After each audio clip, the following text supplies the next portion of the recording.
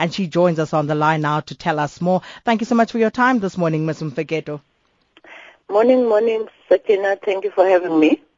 Now, prior to 1994, we had 4 provinces that had been expanded to 9, and now we're talking about fewer provinces again. Why do we want fewer provinces now? Sakina, let me start by saying we haven't made a discussion of fewer provinces. The resolution of the conferences of the ANC, not the Polokwane one, before even Stellenbosch, was that we need to review. You remember at the negotiations first, as you are saying, before the negotiation, we had 4 provinces. At the negotiations, we were talking about a unitary state that will serve the needs of all South Africans. We ended up with 9 provinces, not really by choice. But then the resolution was saying, in an effort to continue improving effectiveness of the state, we always need to look at how the 3 spheres are working. Are they fulfilling the goal that was envisaged when we were talking about the 9 provinces and the 3 spheres? Now, what is this debate? Every time that it comes up as a result of our NGC, which reviews the resolution and the decision that has been taken in different conferences, create this atmosphere of it is political gerrymandering. But in fact, it's a rare opportunity for internal in the ANC and the society to debate around the issues of the capacity and effectiveness of the state. Now, I'm saying this also in the context of really we've made progress in the last 21 years. But nobody can deny that there's still lots of areas that needs to be looked at. And these areas are around the functionality of the intergovernmental system, the provinces, which is 9 provinces, the powers and function of different spheres of government, and their impact on effective service delivery, and the interdepartmental coordination. Now, mandates that are overlapping. These are the discussion that needs to take place. ANC will never take a decision because, this is in the Constitution. We must also change the Constitution if we take any decision. We'll never take a decision without the society having a constructive dialogue on is the system of government that we have in place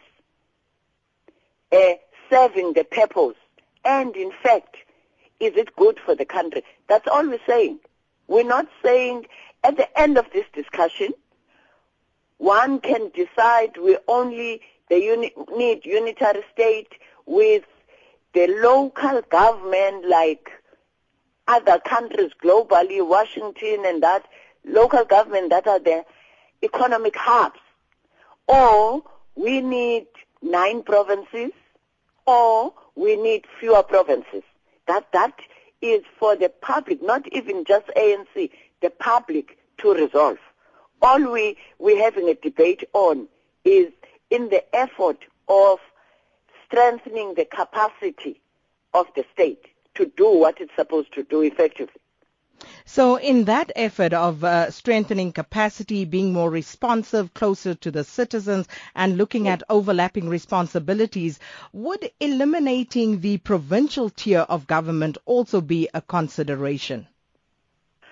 Well, not eliminating, definitely, because provinces are needed. I think more than anything, we are talking about in the evolving local government sphere. You will remember when those negotiations happened, we also had small municipalities in different areas that were serving small communities.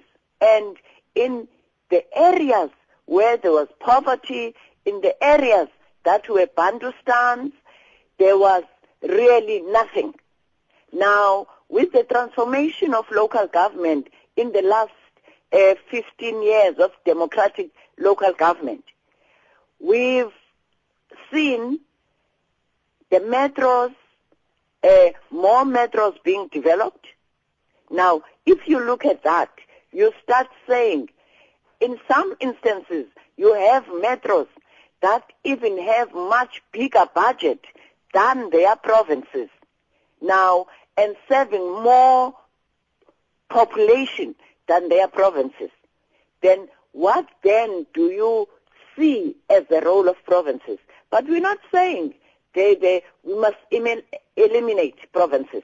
It's a discussion that needs to be a healthy discussion that brings us as South Africans to a form of government that can deliver effectively and be responsive to the citizens. And who will have the final say in this matter? Who will have the final say? It's South Africans. Because that debate will not end.